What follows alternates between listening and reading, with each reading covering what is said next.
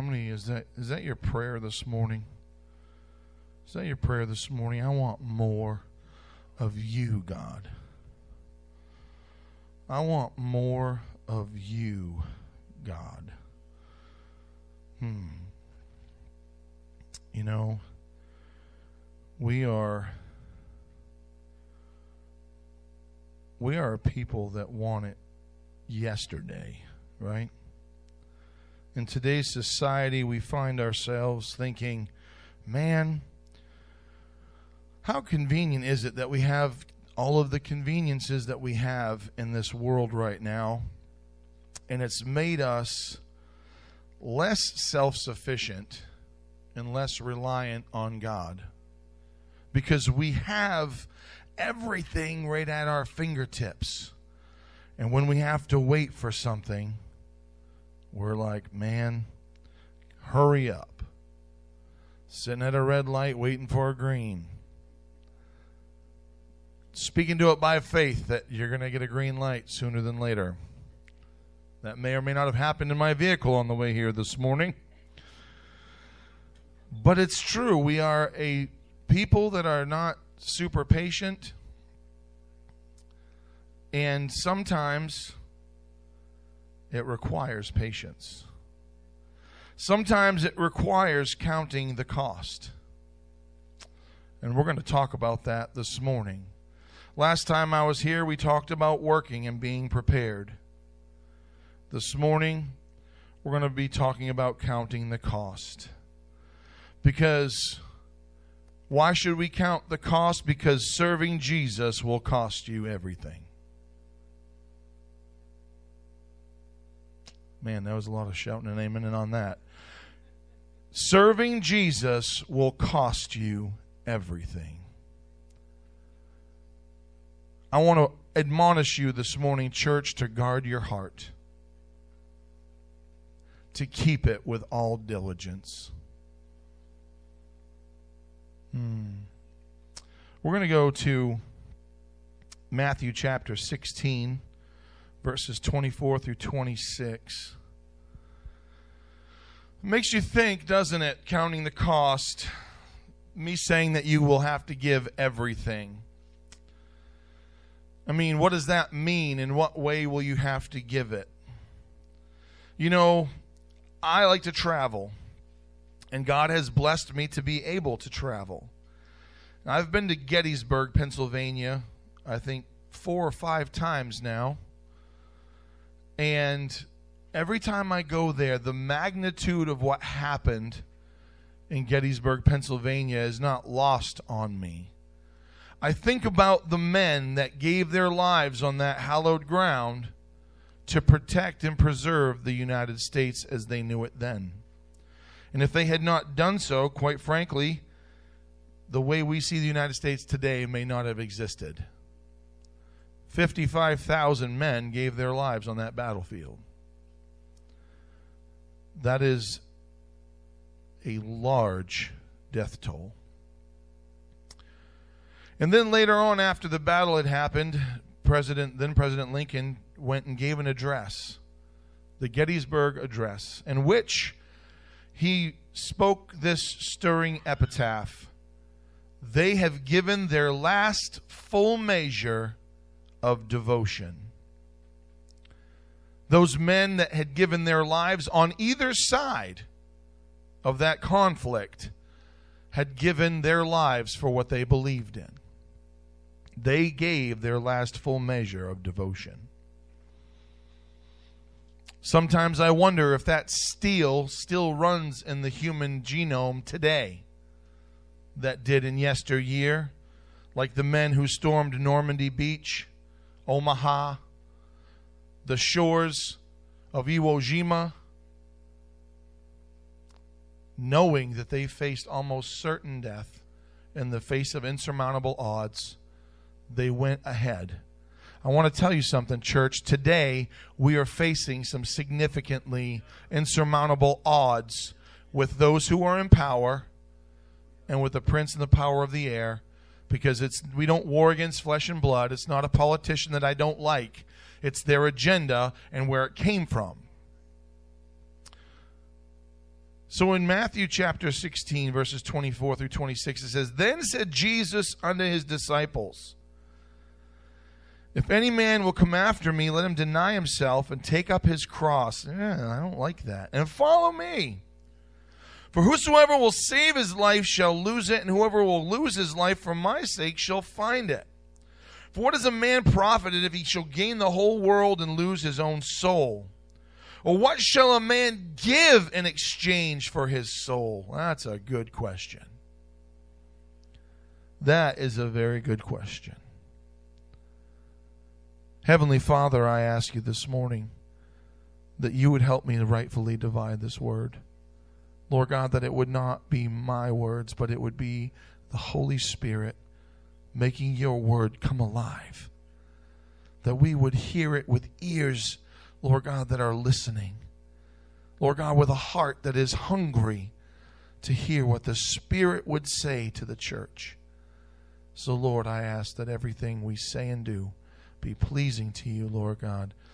Lord God, that you would have the purpose that you have designed for this word to come to pass. In Jesus' name I ask it. Amen. Jesus said unto his disciples, If any man will come after me, let him deny himself and take up his cross. Take up his cross. Deny himself. Those are things that we do not really like to hear. Isn't that the truth, though? Isn't that the truth? And we ask ourselves, well, what does that mean? Deny ourselves. Well, it's pretty self-explanatory. You kill your flesh and you do the will of God.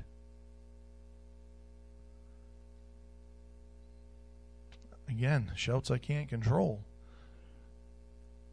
Taking and laying down your will and submitting it to God. Submitting it to God. You know what this passage of Scripture pertains to is where Peter was elevated and then rebuked in the same exact portion of Scripture. Peter says to him, he says, who do men say that I am? And they said, some say thou art John the Baptist, some Elias, and others Jeremiah or one of the prophets. And he says, who do you say that I am? And Simon Peter answered and said, You are the Christ, the Son of the living God. And he said to him, Blessed art thou, Simon Bar-Jonah, for flesh and blood hath not revealed this to you, but my Father which is in heaven. And then he said, I say unto you that thou art Peter, and upon this rock I will build my church, and the gates of hell shall not prevail against it. And then we go down just a measly 4 or 5 scriptures, and he tells them what's going to happen to him. He tells them that it's not going to be his will, but he's going to do the will of the Father, and that he must be put to death. And then Peter says, oh no, far be it from you, Lord. Don't talk like that. And Jesus looks at him and says, Get thee behind me, Satan. The Lord just revealed the truth unto you. Blessed art thou, Simon Bar. Get behind me, Satan. And then he tells them what it's going to cost to follow him. He tells them what it's going to take to get to where they need to be in order for them to be fruitful in ministry. Oh, the Bible tells us, church, that we are to redeem the time. We are to redeem the time. The time at hand is increasingly evil. We see it every day. The things that the evil used to do in darkness, they now do in broad daylight. It is not good.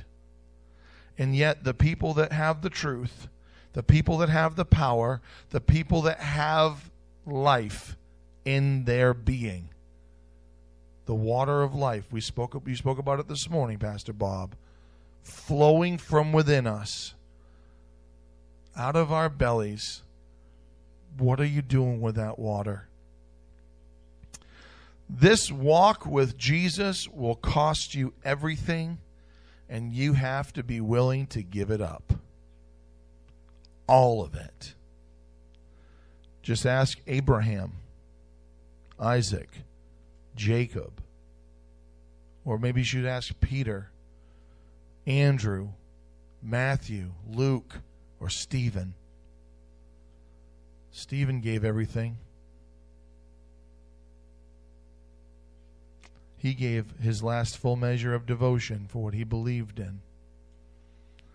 A young man named Saul watched him do it.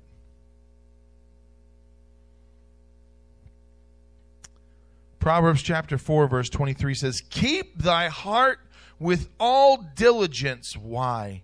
"For out of it are the issues of life." If you know who Jesus Christ is, you have life, and you should have it more abundantly. We have what they need, church. But it costs us something. It costs us something. It costs us our pride in the marketplace when somebody says into your ear, "I could really use prayer. I'm having a hard time." I challenge you, don't go home and forget about praying for them. Put your hands on that person and says, "Well, I believe that the Lord's right here in this supermarket with us." And right in the Costco, the Shaws, the Walmarts, wherever you find yourself, speak life. Speak the name of Jesus. Let the darkness see that a little light still shines from the hill called Zion. That I will be an oracle, and I will count the cost of my pride. And I will say, "Yes, Lord, I will be your mouthpiece." Trust me, there's a lot of people in here that may or may not have been a mouthpiece at some point in time. And I'm talking about the ones that did this right here just because they thought they had something to say. And you might have struck them the wrong way, and boy, they're going to tell you how they think. Well, Jesus got a hold of my life, and he won't let me go. Jesus got into my heart, got into my soul. Oh, I used to be so sad, but now I'm free and glad, 'cause Jesus got a hold of my life, and he won't let me go. And who knows it? Who knows that about you? If you could be a mouthpiece for the devil, why don't you shout a little bit louder for Jesus? Take that muzzle that the world tries to put upon you off. Count that cost and say, "I will speak life." What are we giving? What are we giving to God? Do we give our best, or are we just kind of doing a Cain offering? Are we giving an Abel offering, or are we giving a Cain offering? Well, the Lord knows my heart. Yes, he does. He told me he knows your heart. In the Word of God, it says, "It is deceitfully wicked. And who can know it?" That didn't go as planned, did it? But he wants you to have a heart that desires him. What are we giving? Mark chapter 12, verses 41 through 44. And Jesus sat over against the treasury. He was up against the offering plate. He was over there standing up against the wall, pulling one of these numbers here.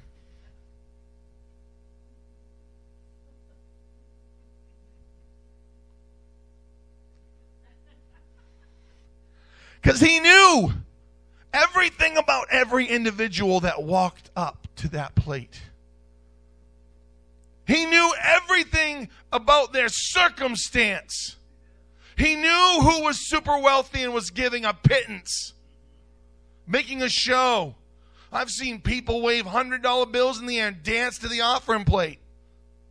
Yay for them. Then I've seen people that have nothing go up and give what we call a Pentecostal handshake to somebody that they know needs it by the Holy Spirit. And they gave it in secret. And it says, "My Father who sees in secret will reward you openly." So you go ahead and dance with your $100 bills, and you will find yourself in poverty. But if you give, he stood over against the treasury and beheld how the people cast money into the treasury. And many that were rich cast in much.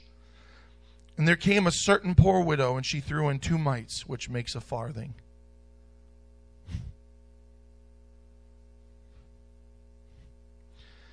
And he called to him his disciples. He wanted this to be a teachable moment. I don't know what they were doing, but apparently he was the only one paying attention. And he called them over and he said, "Come here, I want to show you something." And he said unto them, "Hey, look at this." That's me, not the Word of God. That's paraphrasing. Put it in modern English. That's the JJV. The James Justified version. It'll be out next year. No, it won't. "Verily I say unto you that this poor widow hath cast more in than all of they which have cast into the treasury. For all they did cast in out of their abundance. But she of her want did cast in all that she had, even all her living." She had just given everything that she had to give. She gave it.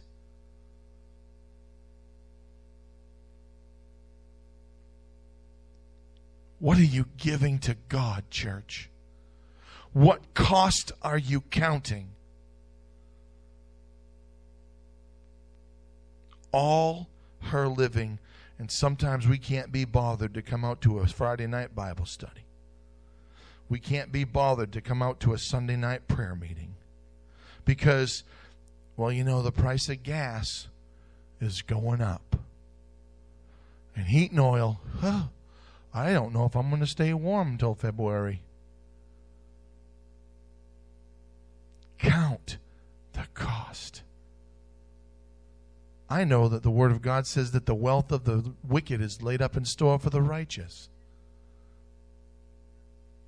Do you understand that God will never ask of you more than He already gave? He already gave everything for you. He gave everything for you. Jesus was in all ways tempted and tried like as we are, yet without sin. He knew what it was to count the cost. He told us in John 11:35, "No greater love has any man than this, than he would lay down his life for another." And sometimes we're not friends of God. That's why that doesn't. We translate it friends. Lay down his life for a friend. It's easy to say you'd lay down your life for a friend. Think of the person that has wronged you the worst in your entire life, abused you, mistreated you, made you feel less than human. Would you lay down your life for that person? Jesus did. Jesus did. Counting the cost costs you something. Picking up that cross and following after Him daily costs you something. It costs you your will so that you might have the will of Him who sent Jesus. Jesus Himself said, "I don't come to do my will, but the will of Him who sent me. I do nothing of myself except for the Father tells me to do it." All her living, all of it. Again, how do I know it will cost us everything? Let's go to Mark chapter 10, verse 21 through 22. This is such an encouraging word today, church. I'm glad you're just lapping it right up. It's the Word of God. It's the Word of God. This isn't James Blodgett. This is the Word of God. "Then Jesus, beholding him, loved him." This story right here is about a rich young man who came to Jesus. And he says, "Hey, what must I do to be saved?" And Jesus told him the commandments. And he says, "All these have I followed from my youth till now." And then verse 21, it says, "Then Jesus, beholding him, loved him, and said unto him, One thing thou lacks. Go thy way, sell whatsoever thou hast, and give it to the poor, and then you shall have treasure in heaven. Wow, that's important right there.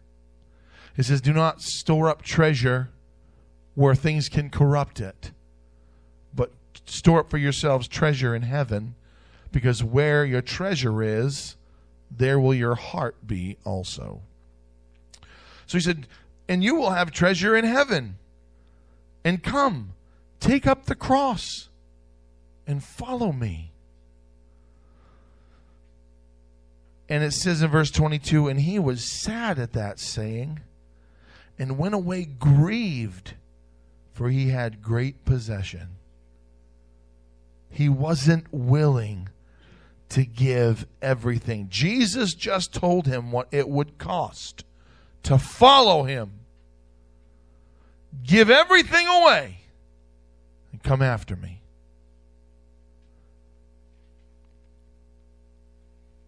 If you don't think it's going to cost you everything to serve the world, you're wrong. Because this world will chew you up and spit you out, and it will recycle that pattern again and again and again and again. And it will leave you worse every single time. Everybody loves Jeremiah chapter 9, verse 11, but they don't like to read the next two. Jeremiah chapter 29, verse 11 says, I know the thoughts that I have towards you, says the Lord. I mean, you see it on bumper stickers. It's on Facebook almost every other day. Somebody's posting that scripture. Well, I want to read to you Jeremiah chapter 29, verse 13, which I think is a very, very much more important verse. Not that verse 11 is not good, but this is where the rubber hits the road. And you shall seek me and find me when ye shall search for me with all your heart. We like verse 11. God has some good things for me. This is going to be great. He knows He's going to give me plans and a hope and a future. Plans not to harm me, but make me prosper. We love that word. But if you don't go to verse 13, you'll never see verse 11 happen in your life. And ye shall seek me and find me when ye shall search for me with all your heart. You know, there's different parts of a spiritual being. There's your soul and your spirit. We are spiritual beings. We are eternal beings. You will spend eternity somewhere. Where is up to you? Will it be in the New Jerusalem, ruling and reigning with Jesus Christ? Or will it be in a place that was designed only ever one thing for the devil and the angels that had followed him? It was prepared for him to be in torment for forever after the final judgment. But because of the fall in the garden, it opened another door. Because in my Bible it says it was prepared for the devil and his angels. But because of the fall, we now have judgment. And even as I said last time I was here, judgment, it tells me in my Bible, begins at the house of God. And it says, if the righteous scarcely be saved, and if our righteousness doesn't exceed that of the scribes and the Pharisees, we will in no wise see the kingdom of heaven. That's pretty strong words, because let me tell you something. They followed the letter of the law almost to the T. And yet they were not righteous enough. Because they were clothed with self-righteousness versus the righteousness of Jesus Christ. The blood of Jesus, it says that he has prepared for them a robe of righteousness that he clothes you with. Don't sully the robe, church. Don't sully the robe. You want to know how you become righteous? Become obedient. Become obedient. It says that Abraham's obedience was counted unto him for righteousness. That Noah's obedience was counted to him for righteousness. Sounds to me like if you're obedient, it will count unto you for righteousness.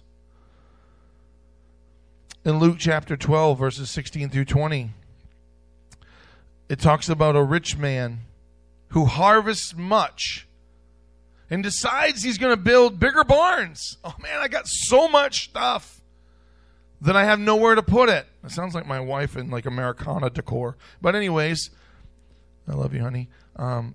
She's not here right now, so I can say that. All right. But what it says in that portion of Scripture, it says, "Thou fool, do you not know that your soul will be required of you this very night?" There was no tomorrow promised to that man. There was no sunrise that he was going to see the next day. So,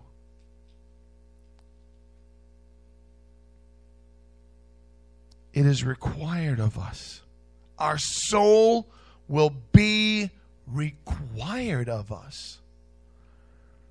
Required in this particular portion of Scripture in the Greek is apahiteo, to demand back, to ask it of you again. You are going to be required to give account for every idle word, for every moment you had. The cost of serving Jesus will cost you everything. So what's it going to take? I'm glad you asked. Such interest from such a lively bunch. Mark chapter 12, verses 30 through 31 and verse 33. And here it is.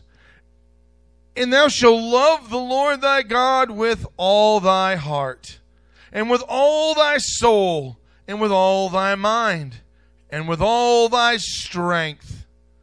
This is the first commandment."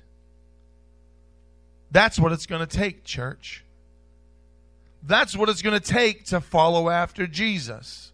That's what it's going to take to win this race. That is what it's going to take when you count the cost. Your receipt, when you get to heaven and you're rung up and they cha-ching, and you get that receipt, it's going to show 100% heart, soul, mind, and strength. And it says in the second, verse 31, is namely this: "Thou shalt love thy neighbor as thyself." That's rough. Because some people don't even love themselves. There'll be a big box of spiritual Band-Aids at the back of the church after this service is over. You can help yourselves. You know, there's a first aid kit right up here. Let me get that for you. It's right here. This is the first aid kit, okay? This right here will cover all of your boo-boos, okay? You don't have to worry. You can just like dab a little bit on you, but you're going to have to open it first. You can't get it out of the package without opening it, all right? So this will just cover up all of the sores that you got today from the Holy Spirit, okay? And it's available at bookstores near you. Best-selling book ever since it was written, and it won't ever take second place. All right, there you go. That's free. All right. "You shall love your neighbor as thyself. There is no other commandment greater than these." Really? But I don't like that. I don't like my neighbor. I don't love my neighbor. I don't like that all I can smell is marijuana all hours of the day growing in their backyard. And then good night, they have a bonfire, invite all their friends. You thought they had a Willie Nelson concert. And then my garage smells like pot for 3 days. I don't like that. I'm supposed to love that person? Yes. Yes, you are. You are supposed to pray for those that despitefully use you, and you're supposed to love them that persecute you. You mean I'm supposed to love old Nancy? That hawk-faced, angular visage looked like she's been dyed in the Heartland Tannery, stretched over too much seat cushion, and then it popped off and wrinkled up. I'm supposed to love that? Yes, you are. And you're supposed to pray for her because she has a soul that is being deceived by the enemy. For we war not against flesh and blood, church, but principalities and spiritual wickedness in high places. The weapons of our warfare are not carnal. You know, if I threw this barbel hard enough, it'd probably knock somebody right out. But if I rightfully divide the word of truth, if I wield this correctly, somebody might hear the love of Jesus accidentally come out of my mouth. Oh no, wait a minute. Purposefully come out of my mouth. Because I'm supposed to be speaking life. And if I do love the Lord God with all my heart, with all my soul, with all my mind, and all my strength, then I will live drastically different than if I only do it half-heartedly. What does it cost? Everything. 1 John chapter 4, verse 19 says, we love him because he first. Thank you, Lord God. Everybody right now say, thank you, God, for loving me. Thank you, God, for loving me. We love him because he first loved us. Pastor Bob, somebody came by and yelled, Jesus loves you, into a bar. Changed your life forever because somebody said, Jesus loves you. I want to tell you something, church. I want to tell you something, Facebook land.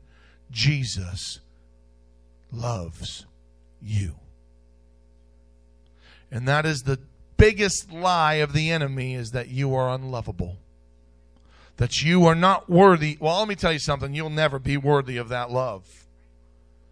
I, today, standing here dividing the Word of God, am not worthy of 1 moment of grace or 1 ounce of God's love. But he gives it freely to anyone that would come unto him and say, forgive me. 1 John chapter 3, verse 1 through 2. Behold, what manner of love the Father has bestowed upon us, that we should be called the sons of God. Therefore the world knows us not, because it knew him not. They don't know who you are. They don't understand why you give good for evil. They don't understand why you pray for somebody that is doing harm to you. They don't understand it. Beloved, now are we the sons of God, and it does not yet appear what we shall be. But we know that when he shall appear, we shall be like him, for we shall see him as he is. On that day, church, you don't need to have an I told you so attitude with people that don't want to believe in Jesus. The largest I told you so ever will be done in sorrow when Jesus appears to take those that love him away. Then everyone that only thought they knew Jesus, then everyone who denied his existence, then everyone that ever lived, says that every eye shall see him, and every knee will bow before him, and that every tongue will confess involuntarily that he is Lord. And it says that if we do not praise him, the very rocks of this earth would cry out. How about you put a rock in your pocket and start walking around? How about you have a nice big lump of rock in your pocket that you can feel is there, so the next time you feel the Holy Spirit give you utterance to speak to somebody about Jesus Christ, and you don't do it, as you're walking away, that rock starts to vibrate in your pocket. How quickly would you turn around? You'd probably try to take that rock out and chuck it out your pocket and be like, I'm done with that rock. That thing's possessed. So am I. I am possessed by a spirit, the Holy Spirit of the Lord. And I want to follow the leading and the unction of what it is telling me. Because in John chapter 12, verse 25, it says, he that loves his life shall lose it. What are you loving? But he that hates his life in this world shall keep it into life eternal. John chapter 14, verse 15 through 17 and verse 21. If you love me, keep my commandments. Ouch. Oh, but he did away with all those other ones, you know. I did not come to abolish the law, but to fulfill the law. So, you can have some of that, okay? That will be on aisle 2, shelf 3, right next to humble pie, okay? Big old serving, anytime you want it, right there. Jesus was the law. He was the law. He knew the law. He did not break the law. He was the law. And when he gave us those commandments we read earlier, every other one can be summed up in those two. I mean, we know don't covet your neighbor's house, wife, his donkey, etc. Don't kill someone else. Well, you're not going to kill someone if you're loving your neighbor as yourself, right? If you love me, keep my commandments. What's a commandment? Anything he tells you. If he reveals to you that you're supposed to stop drinking Starbucks, and he puts that finger on that in your life, if you go get Starbucks, you're sinning. For a man to know to do right. What's right? Whatever God speaks to you. His word is truth. If a man knows to do right and does not do it, to him it is sin. If I'm preaching error, Pastor Bob, let me know. And I will pray to the Father, in verse 16, and he shall give you another comforter. I'll tell you what, that's the best blanket that was ever made. It is a comforter like you can't get at Walmart. I'm telling you that right now. Because when you lose somebody that you love, and when your heart is in such sorrow, and you don't know how you're going to make another day, he comes by and comforts you in a way that nothing else ever could. God is so good. And he shall give you another comforter, that he may abide with you forever. Forever. So there goes the theology that was just a timepiece for Acts and the apostles, etc. That's not what he does today. That speaking in tongues thing, that's pretty dicey. You know. Well, great. Then I'm dicey. I'm dicey. And sometimes a little gamey. That's all right. Even the Spirit of truth, whom the world cannot receive, because it sees him not, neither knows him, but you know him. For he dwells with you and shall be in you. Well, there it is, Pastor Bob. Those that don't agree with the indwelling of the Holy Spirit. Didn't it just tell us it'll be in you right there? Hallelujah. He that hath my commandments and keeps them, he it is that loves me. And he that loves me shall be loved of my Father, and I will love him and will manifest myself to him. That's a piece of scripture right there. That's a piece of scripture right there. Are you counting the cost, church? Because he will test our love for him. He will test our love for him. We're going to pick on Peter again. In John chapter 21, he was asked by Jesus, Simon, son of Jonas, lovest thou me? Hey, bud, do you love me? Peter says, yea, Lord, you know that I love you. And he said, feed my lambs. Take care of my little ones. A little bit later he says, Simon, son of Jonas, do you love me? And Peter at this point in time is like, yes, Lord, you know that I love you. And Jesus says, well then, Peter, feed my sheep. What I'm giving to you, give to somebody else. Feed my sheep. And then a third time, which is not ironic, it's not coincidental, that Jesus asked him a third time, Peter, son of Jonas, do you love me?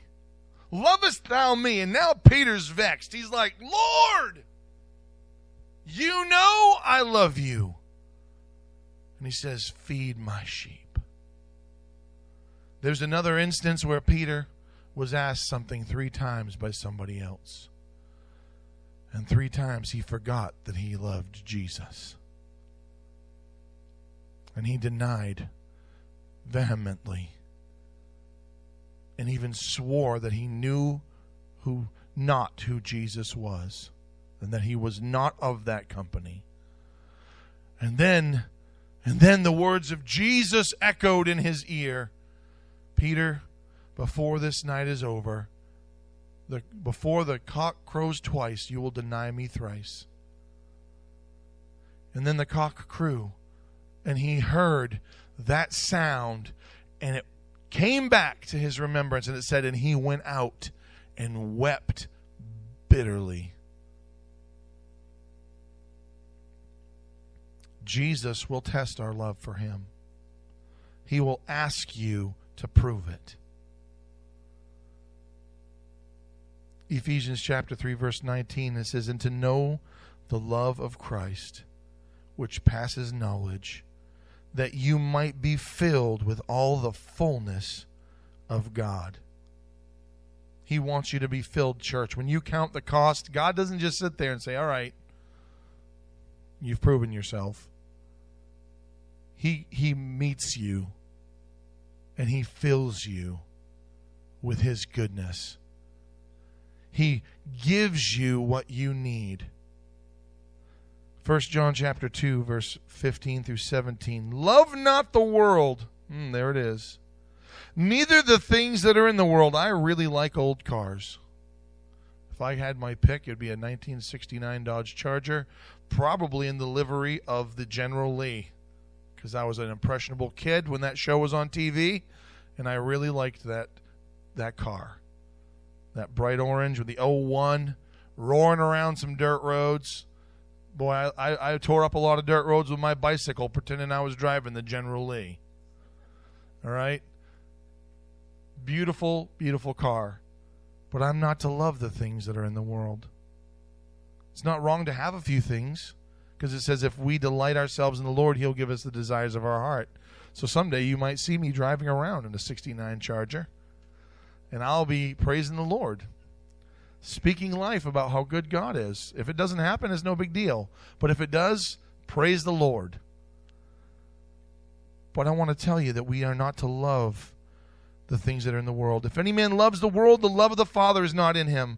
For all that is in the world, the lust of the flesh, the lust of the eyes, and the pride of life is not of the Father, but is of the world, and the world is going to pass away, and the lust thereof. But he that does the will of God abides forever. Are you counting the cost, church? Are you counting the cost? Because I want to tell you something. In that same chapter, it speaks about the Antichrist and how they are already entered into the world. There are many, it says, and theirs is a deceitful message. 1 John chapter 2, 22 through 23. But ye have an unction from the Holy One, and you know all things. Who is a liar, but he that denieth that Jesus is the Christ? He is Antichrist, that denies the Father and the Son. Whosoever denies the Son, the same hath not the Father. But he that acknowledges the Son has the Father also. Do not be deceived, church. The enemy is a liar. He has been a liar from the beginning, the Word says.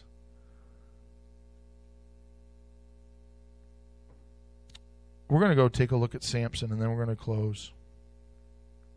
Judges chapter 16, verses 16 through 20. If you don't know the story of Samson, I'm going to give it to you in Reader's Digest form. He was a judge of Israel. And he went to the Philistines' encampment and was looking at their ladies, and one caught his eye. And ever since then, the name Delilah has been synonymous with no good.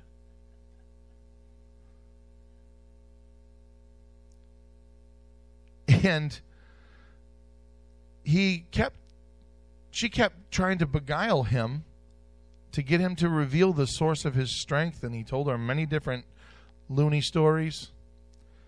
And every one of them was untrue. And this right here, I want you to catch this. This is important. Counting the cost will cost you everything, but you are to keep your heart with all diligence. You understand that? You're not to give up your heart. It'll cost you everything, but don't give up your heart. The only person you give that to is Jesus Christ. And it came to pass in verse 16, when she pressed him daily with her words and urged him, so that his soul was vexed unto death. What a woman. I guess, I don't know what Delilah looked like. I'm guessing she was probably pretty attractive. Because if I had a lady lie to me numerous times trying to bring about my demise, I wouldn't have hung around. I'd have been like, curb, see ya, taillights, Jesus loves you, I'm gone. All right? Because I don't understand Samson's infatuation with the world. Because the Philistines, they're a semblance of the world. Their encampment means they're, in the Bible, Israel, God's chosen people, the Philistines, they were the world. Israel, Jesus, Philistines, the world. And he went and did a lot of flirting with the world until he found something that had significant interest to him. In verse 17, and this is where it is, that he told her all his heart. He told her all his heart. He sold himself out. He paid the ultimate price. He told her all his heart. He just gave up everything. And said unto her, there is not come a razor upon my head, for I have been a Nazarite unto God from my mother's womb. If I be shaven, then my strength will go from me, and I shall become weak and be like any other man. Why on earth would you want to go from being the judge of Israel and the anointed of God to being like every other man?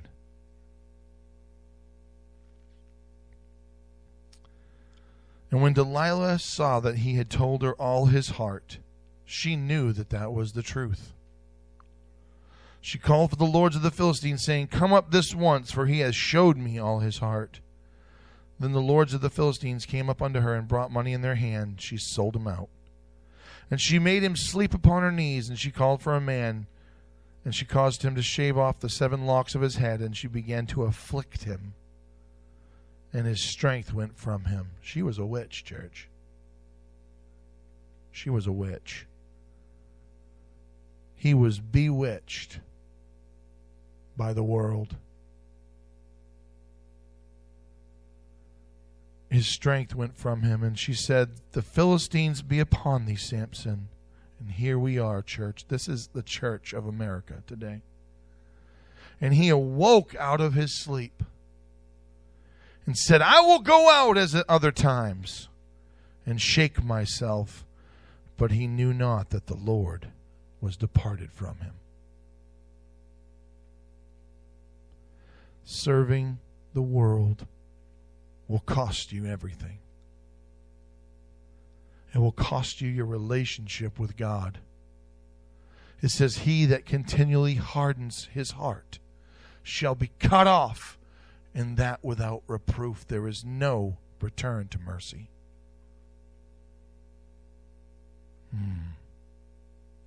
He traded his anointing for forbidden lust. Kept flirting with the world. And eventually it cost him everything. We know that he was vindicated by the Lord in his death because God is merciful. But it was a pitiful, shameful existence that he lived in that grist mill. Blinded. Took his eyes out. It wasn't until his eyes were gone that he really began to see. Don't flirt with the world, church. It will cost you everything. He knew better. He knew the truth in his heart. And yet he gave up everything. He gave his heart away. Keep your heart with all diligence, for out of it flow the issues of life. Revelations chapter 2, verses 4 and 5 and verse 7. Nevertheless, I have somewhat against thee, because thou hast left thy first love. Remember therefore from whence thou art fallen, and repent, and do the first works. Or else I will come unto thee quickly, and remove thy candlestick out of its place, except for ye repent. He that hath an ear, let him hear what the Spirit says unto the churches. To him that overcomes will I give to eat of the tree of life, which is in the midst of the paradise of God. Costing Jesus everything to purchase us. And he doesn't ask any less of us, but everything.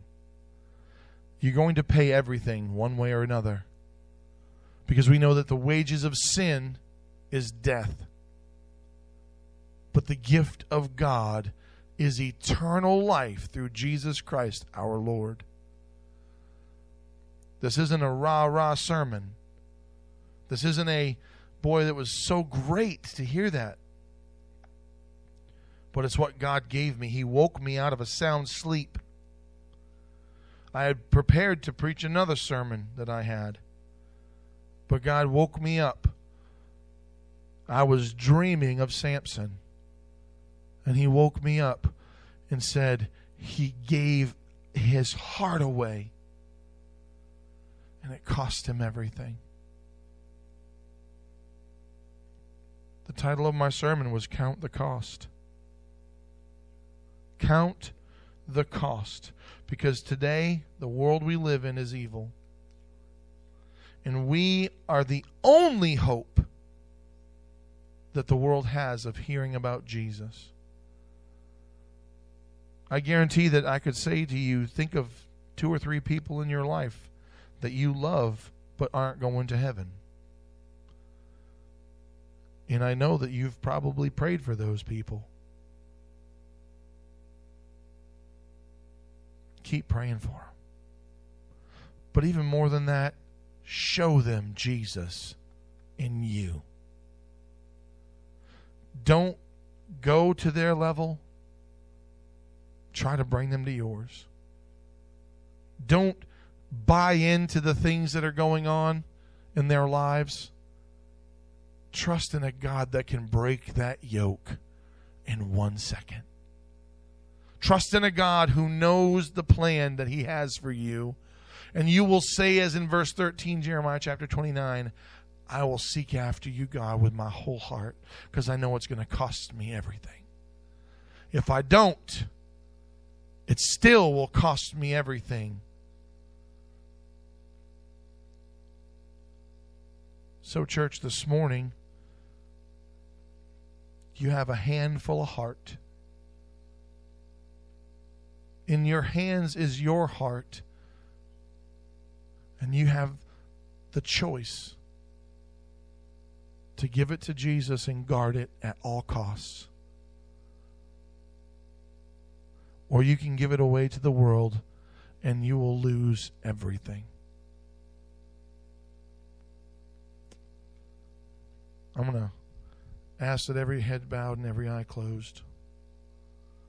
We're going to take a moment. If in your life recently you have not been counting the cost, if in your life recently you have not been living the life you know that you should be living for Jesus Christ, I want to pray for you. If you have been living for Christ and you want to go all in, I want to pray for you. If you don't know who Jesus is personally in your life and you think that today's that day, then I want to pray for you. Because we didn't come down here but for one reason: to bring a word of truth to people that God loves. And He wants to see you succeed. He wants you to know the truth, that He loves you. Unequivocally, He loves you.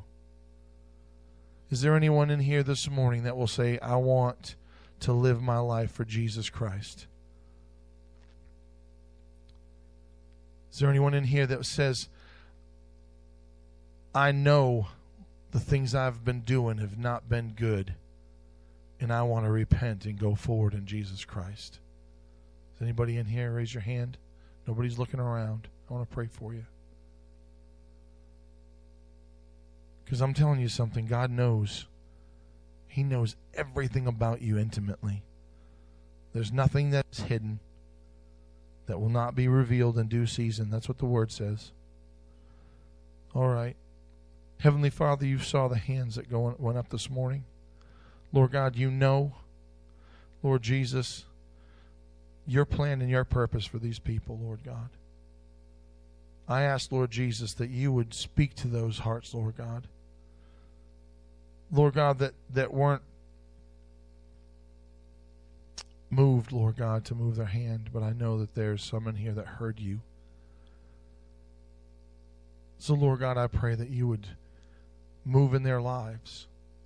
Lord God, continue to draw them. May your love, Lord God, outweigh the whispers of darkness. May your grace be applied to their lives, Lord God, that they won't perish, Lord God, in the sin that they have been committing. But, Lord God, that they would come to know a Jesus that loves them, a God that has a plan and a purpose for them. And we thank you for that. Hallelujah. In Jesus' name. Amen. Pastor Bob.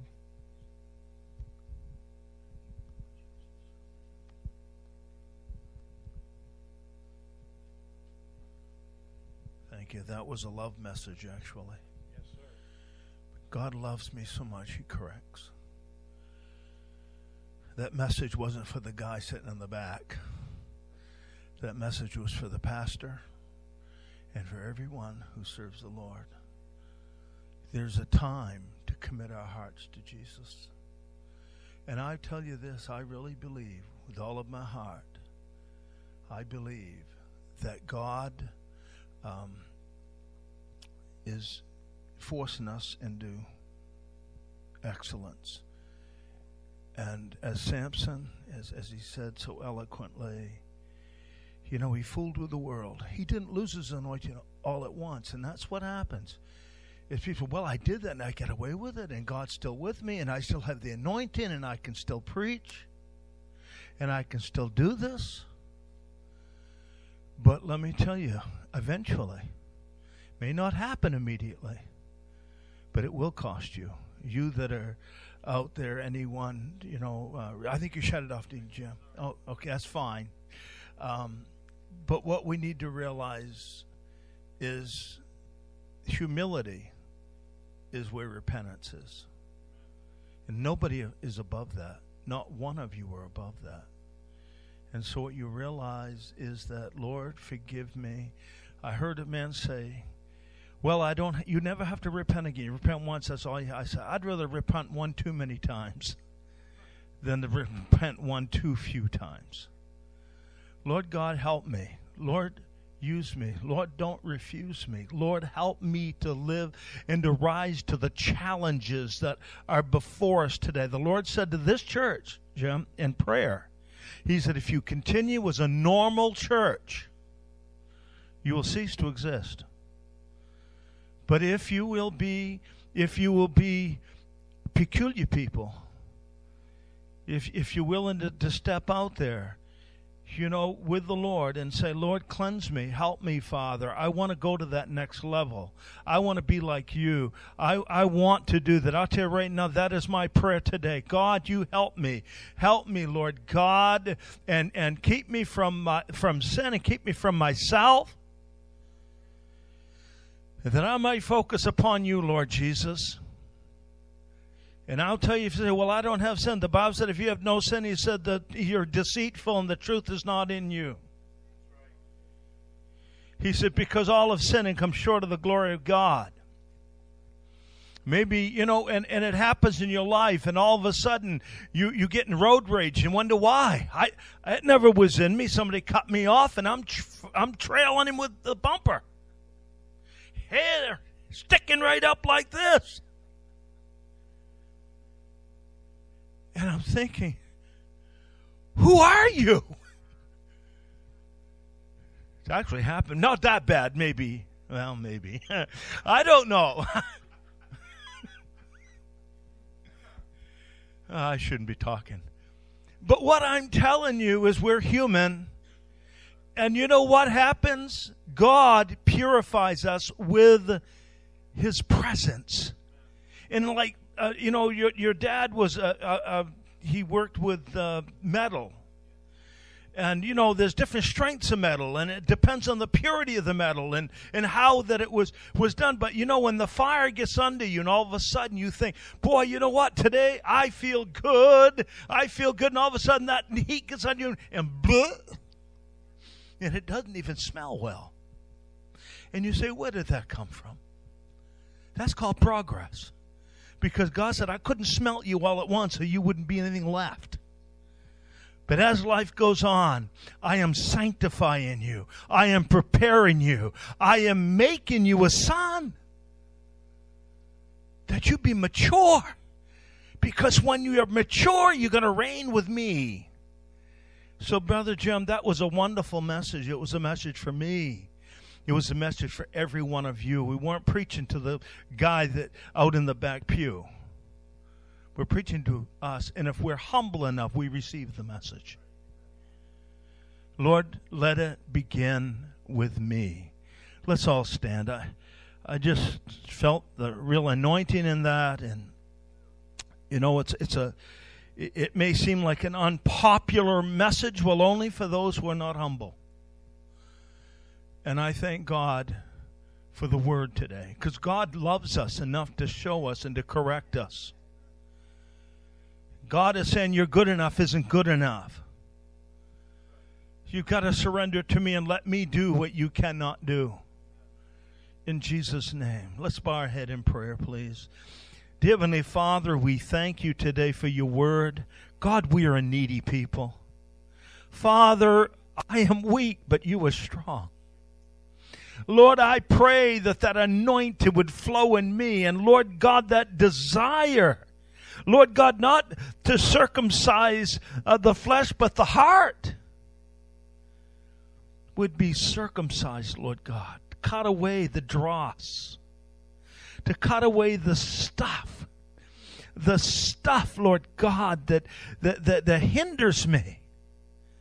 Lord God, that I have the strength and the power and the anointing. And Lord, that we become a bold people.